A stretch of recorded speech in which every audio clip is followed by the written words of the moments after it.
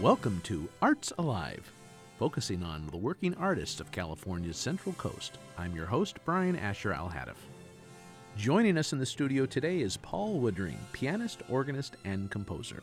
He's on the faculty at Cal Poly as a piano and organ teacher, accompanist, and music coach. He also works for local churches as organist and choral director.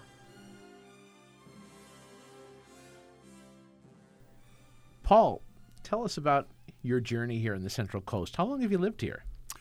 Well, Brian, I moved to Los Osos in 1993. I didn't really start working in music for about a year. I tried to get a publishing company going, and I had a lot of work to do on my house. But the publishing thing didn't go where I thought it was going to go, and it left me some opportunities to start investigating the musical life here. And I started off with a church job and worked from there. So 26 years I've been here. 27 if you count the last little bit of 1993. And what was that first church job? That was Mount Carmel Lutheran Church, where I still am after 26 years. That's great. And since then, you've really sort of blossomed, as any fantastic pianist would in this sort of environment here. But I really find that interesting. You moved here thinking you were going to start a publishing job, and now look at the breadth of your reach here on the Central Coast. You're the music director, essentially, right, for Mount Carmel Lutheran Church, and then what else are you engaged in? Well, I've worked for about 5 churches in the area. The 2 churches that I'm working for now are still Mount Carmel Lutheran Church up by Cal Poly, and SLO-UMC, the Methodist Church, which is the newish church built up on the hill, also near Cal Poly. I've been there for 16 years. In addition, one of my first steady accompanying jobs was with Cuesta College, and I worked for them for about 10 years, I think, and I dovetailed that in with my work at Cal Poly, where I'm the staff accompanist. So I was working for both colleges for a while. That was just too much, and I started working for Cal Poly exclusively about 16 years ago. That's wonderful. And now around that, there are a number of different opportunities that sort of come into season every year. And can you maybe describe some of those other jobs that because it's great to know as a professional pianist where your mainstay is. You know, you work for some universities, you work for churches, but what happens throughout your life that keeps things interesting with regards to sort of seasonal opportunities? Well, a performer, a performing musician, is really blessed if they have kind of a central job that keeps things going no matter what, and that's the way I think of Cal Poly. It's pretty much at the center of what I do, but there's a lot of things that kind of swarm around the Cal Poly work, the church jobs, of course, but there's a lot of freelance playing with orchestras. I've played with, I think, all the groups you've conducted, and also San Luis Symphony, and I've played with Santa Maria, and I have played with Longfolk. You mean the Santa Maria Philharmonic? Santa Maria Philharmonic. In addition, there's been a lot of solo recitals, a lot of chamber music, a lot of performances for arts organizations, the sorts of things that pianists do kind of on the side. We're often thought of as collaborative or supportive musicians, and so there's always a lot of opportunity for work. That's great. And, you know, as I'm hearing you talk about these different kinds of music, we've got religious music, we've got secular music, we've got collaborative music. That's like just a tremendous amount of repertoire to juggle. Can you tell us a little bit about, with all of this music, how do you improve the quality of your creative work? When do you know that it's ready to share with the public? Oh, do I really have to improve the quality of my work? Brian, I thought. Well, you know, we're always working against our own inner selves, and it's never right. And you know, I'm always asking myself that, when is it right? When is it ready to take the curtain off? Well, we're always our worst critics and our most untiring critics. But it does have to get out there and become usable. So I think the answer is probably pretty much what a lot of people would say. There's a lot of practice, a lot of downtime, when we get to, if we talk about like how we're dealing with things during the pandemic, that's an issue that comes into play there. But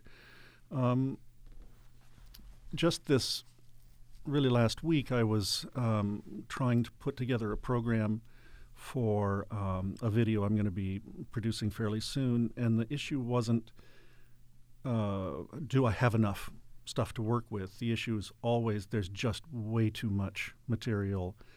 How do I cut it down? How do I choose the few things that really speak to me at the moment and I think will work for an audience? But, preparation, a lot of time spent at the keyboard or in your office or researching, reading, listening. All those things are key to getting what it is you have to put out there in good shape. Before we started recording, we were just sort of free chatting about repertoire and how you're working on some interesting projects right now, and that sort of so much of your music is not really, if I'm interpreting this correctly, so much of your decision-making with repertoire isn't really up to you. A pastor tells you, this is what we're doing this week. A student tells you, I need you to accompany me on this. When you do have some opportunity to develop your own Paul's imprint on music, how do you select your repertoire? What magnetizes you to music? And when it's just Paul alone, what is on the menu? Well, first I'll skip over the part about pastors telling me what music I'm going to play. I don't tell them what sermons to preach, and they don't tell me what music to play. But in terms of how to select repertoire, it's really one of my kind of favorite things to talk about because it depends so much on your audience, who your target audience is. Since one of the main things that I do is as a pipe organ recitalist, it makes the most sense to talk about that. You're going to be playing for really vastly different audiences, depending on whether or not it's a general public performance at the PAC, or it's in church on a Sunday morning, which is still a performance, or it's for an American Guild of Organists convention, let's say, or a scholarly meeting, or a Tuesday afternoon get-together, lunch recital. So you start with trying to figure out what your audience is there for and what they want to get out of it. And that might steer you towards a heavier program or a lighter program, something with some really familiar selections on it. Or if you were playing for a group of fellow organists who are a little bit more in the inner circle, you might go into more adventurous repertoire that's rarely heard, but would be of interest to a group of fellow musicians. So if we were to maybe turn the spotlight onto Paul, the resident Forbes organ artist at the PAC, what do you know about your audience that come to see you, to come experience you as the featured as a solo organist at Harold Miosi Hall in San Luis Obispo with that glorious organ? Yeah, the organ is glorious. I've had a chance to get to know the audiences a little bit over the years. We have an organ recital series there and bring in incredible performers from around the world.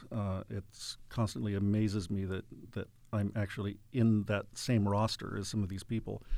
So your job in that position, you're not only a soloist, but you're also a programmer. You program guest artists, correct? No, they bring their own programs. Oh, okay. The other main aspect of my job with that organ is actually taking care of the instrument itself. I was just in there last night.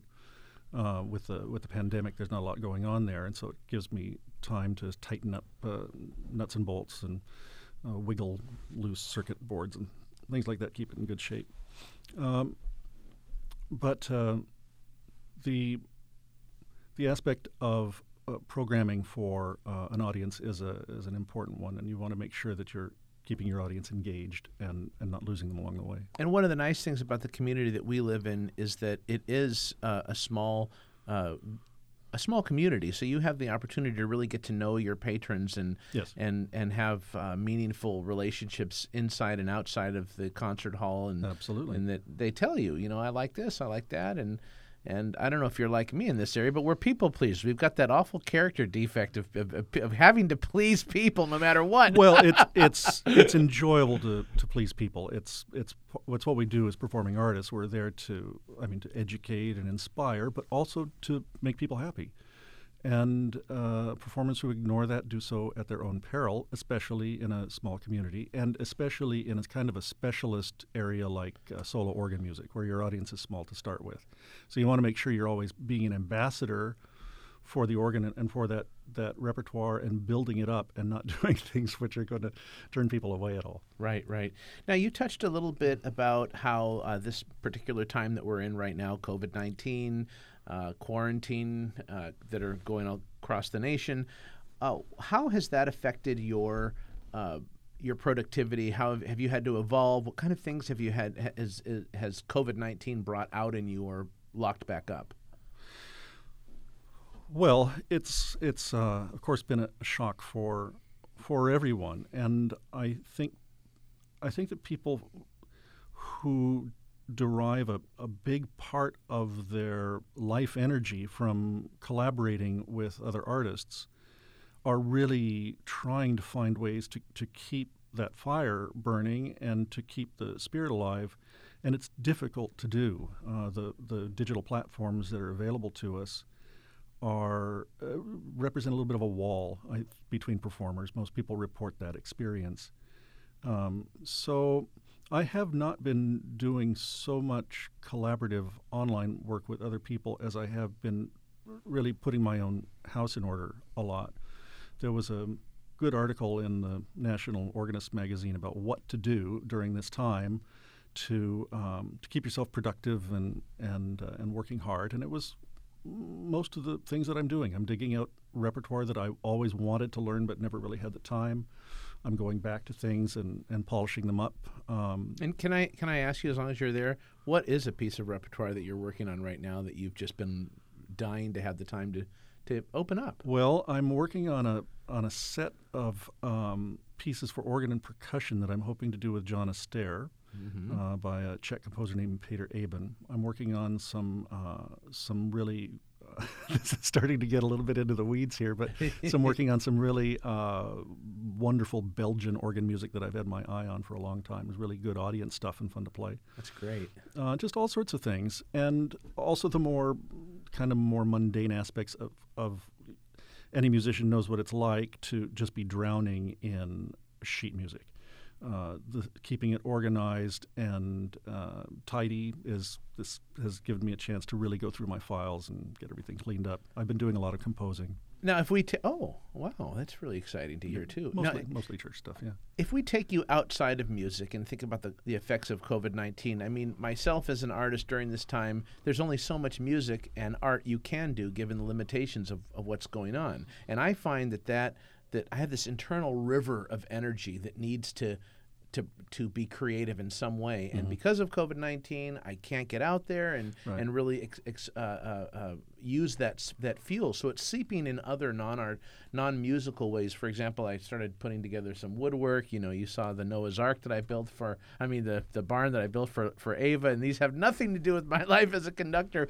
What kind of things do you see your artistic, your creative fuel seeping into other areas that you're aware of? Yes, to a degree. The work that I do in music is really, for me, very all-encompassing. So if I can't find a situation to practice and perform with other musicians, then I'm reading a lot. Mm-hmm. I'm studying. I'm doing research.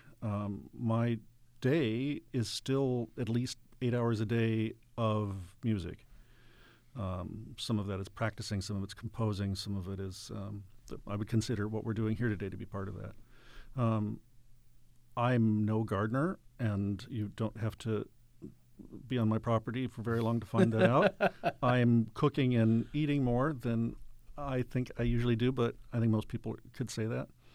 I'm just spending a lot of time kind of in the sort of in the back chapters of my musical life, kind of bolstering things up, learning more, polishing some things, exploring some avenues that I haven't really had a chance to do.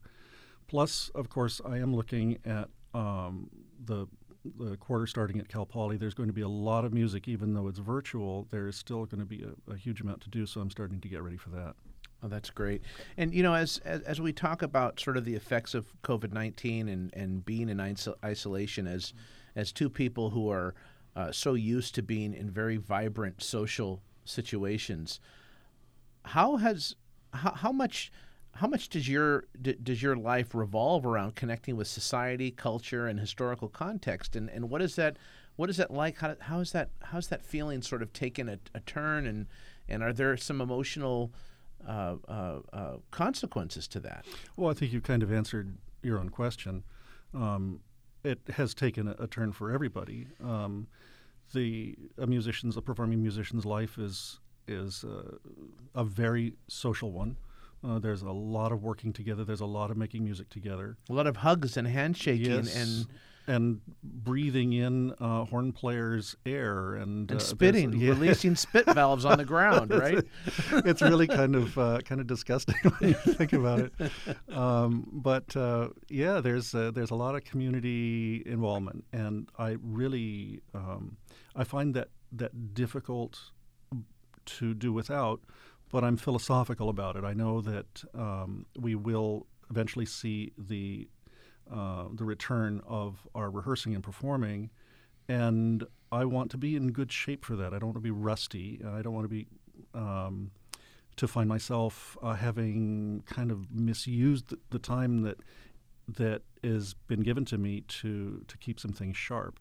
But definitely the communal aspects of music making that I'm missing now, I'm feeling that very, very strongly. Yeah. I can barely watch videos or hear performances of things that I've been involved in because it's emotionally hard to see those and realize that, I don't know how long in the future we won't be able to do those things. It's kind of tough.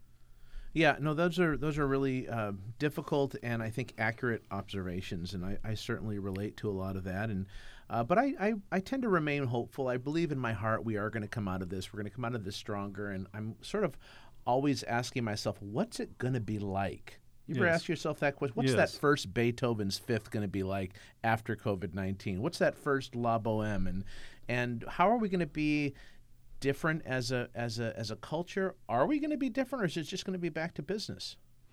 Well, I don't know. I mean, we'll check in with each other about a year after things have gotten back to what I guess we'll be able to call normal and see where we are. I don't know what it's going to feel like for me to be sitting in a seat at the PAC and hearing our local symphony play a Beethoven symphony for the first time live. It could be overwhelming. It's just going to have been so long, and I crave those experiences so much. So I think it's going to be a huge rush of emotion. I'm really looking forward to it, but almost scared of it at the same time. I've sort of been wondering, what are we going to be like as a culture that has been forced into isolation to suddenly have the gates opened, and even if they're slowly opened, but what are we going to be like when we slowly become performers again? What are our challenges going to be, having not worked with people one-on-one in so long? Are we just going to snap right back into it? Has the inner inertia? I don't think we'll snap right back into it, and one of the challenges will be, of course, audiences. We may feel that, we may be able to put a group together on stage to perform, and we may be told that it's for whatever medical reason that it's okay to gather and to hear performances again. But I think audiences are going to come back to that fairly slowly. The gates may open wide, but I don't know how many people are going to walk through them right away. Mm-hmm. So we may find ourselves having to adapt to a new way of doing things and perceiving things. I'm hoping very strongly that the kind of video orientation of everything now, right down to the Democratic National Convention, is not going to permanently influence our lives too much. I think people really need communal experiences. They need to be together, whether it's a barbecue or a string quartet concert or an opera. And there is no replacement for sharing the same air and being in the same room. There's certain things about doing things virtually that are wonderful and that I want to graft into my daily life, but that doesn't extend as far as performances, performing, being with audiences and being with fellow musicians. I know we're very, very eager for that to return, and I'm just hoping audiences, when we're able to, will feel comfortable with that. I totally agree with you, and I think that we are we're learning as we go through this difficult time, and certainly for the younger generation watching all of this unfold in front of them. One of the most important things that we can do is just keep getting on, keep on going, show that evolution, show that the human spirit behind creativity is not something that you can put a plug into, and we will come out of this. And to that aim, I'd like to invite your words of encouragement, because part of the purpose of this podcast is to encourage people who look up to you and look to careers in your profession. What would you say? What words of encouragement do you have to young pianists, composers, organists that are looking for a full life in collaborative musicianship? Well, if there are any young organists out there, more power to you, and keep on practicing. The world needs you. We will always have performing arts. It's, I think, a human necessity. We will find ourselves back in a time when performing arts are running vibrantly again, and I don't think there's any reason to be too discouraged about the future post-pandemic of performing arts. If a young musician or dancer or other performing artist feels that call that every performer feels, or they really don't go into that area of life pursuit, if you feel that call, you have to act on it. And there will be many opportunities to make use of your talent and that call. And the door is only temporarily shut. It will be opening again. So I would just say to anybody, especially if they're kind of at a crossroads in their lives, maybe they're between high school and college, or trying to figure out what they want to do in college, to not allow the current situation to deviate you from your course if you feel the internal passion for artistic expression. If there is no substitute for that. If you, as you know, Brian, if you have that inside of you, it has to find a way to get out. Whether that is a professional career or an avocation, something that you do in addition to something else, it has to find a way to get out and work on your skills. Use the time that you have at home to do more research, to get more background, to practice, to hone your skills and refine your chops. People are still doing auditions, even though they're virtual. You can get your name out there. You can get your CV or resume together. There's lots to do.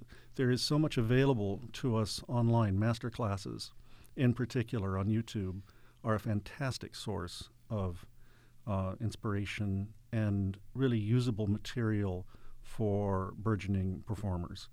I almost hesitate to suggest, spending more time in front of a screen, but it is such a valuable resource that I tap into all the time. So those are just a few ideas. Paul, one of the avenues that a collaborative pianist is often engaged in is the audition. And I wonder if you can talk a little bit about that, your history as an audition accompanist. Have there been some amazing artists that you've had the opportunity to accompany? Have there been maybe some anonymous diva stories you have to tell us about? And in general, are there some do's and don'ts that musicians need to know about that relationship, that maybe you see challenges that happen fairly common? Sure, Brian. Well, the accompanist's job often, in terms of playing for auditions, really runs a huge gamut. For instance, at Cal Poly, we audition every student for every choir every year. And so I will be playing really whatever a student brings in. It could be songs from Frozen, it could be the Star Spangled Banner, it could be anything. So there's a certain, be prepared for whatever kind of attitude with that which is fun and frightening at the same time. You really never know what someone's going to put down on the music rack. When you're doing, for example, an open chorus call, what's the worst thing that could happen? The worst thing that could happen for me is one person after another bringing me lead sheets. For people who don't know what lead sheets are, you have a melody and you have some chord symbols. If you know the song really well, you can fake it. If you've never heard, you have absolutely no guidance to go on. So in general, audition protocols that people may read before they come in audition might say no lead sheets in all caps. Unless you've got a pianist for whom that's kind of a specialty, then that wouldn't be a problem. But that's like one of my nightmare scenarios is dealing with nothing but lead sheets. So one tip would definitely be when you go to audition, make sure that you absolutely are aware of the protocol for that specific audition. Yes, and they do change depending on what they're looking for and who their staff is that they have to work with. They'll almost always supply some guidelines, which will say things like no lead sheets, no asking for on the spot transpositions, playing a piece in a different key than what it's written in. What about when you're working with a singer and they start say, "Can you do it like this?" Yeah, and they snap their finger. I was wondering if I should mention that the one thing, and I actually know someone who left an audition because he felt so insulted by that. But snapping in an accompanist's face to show them the tempo is like the number one worst thing you can do.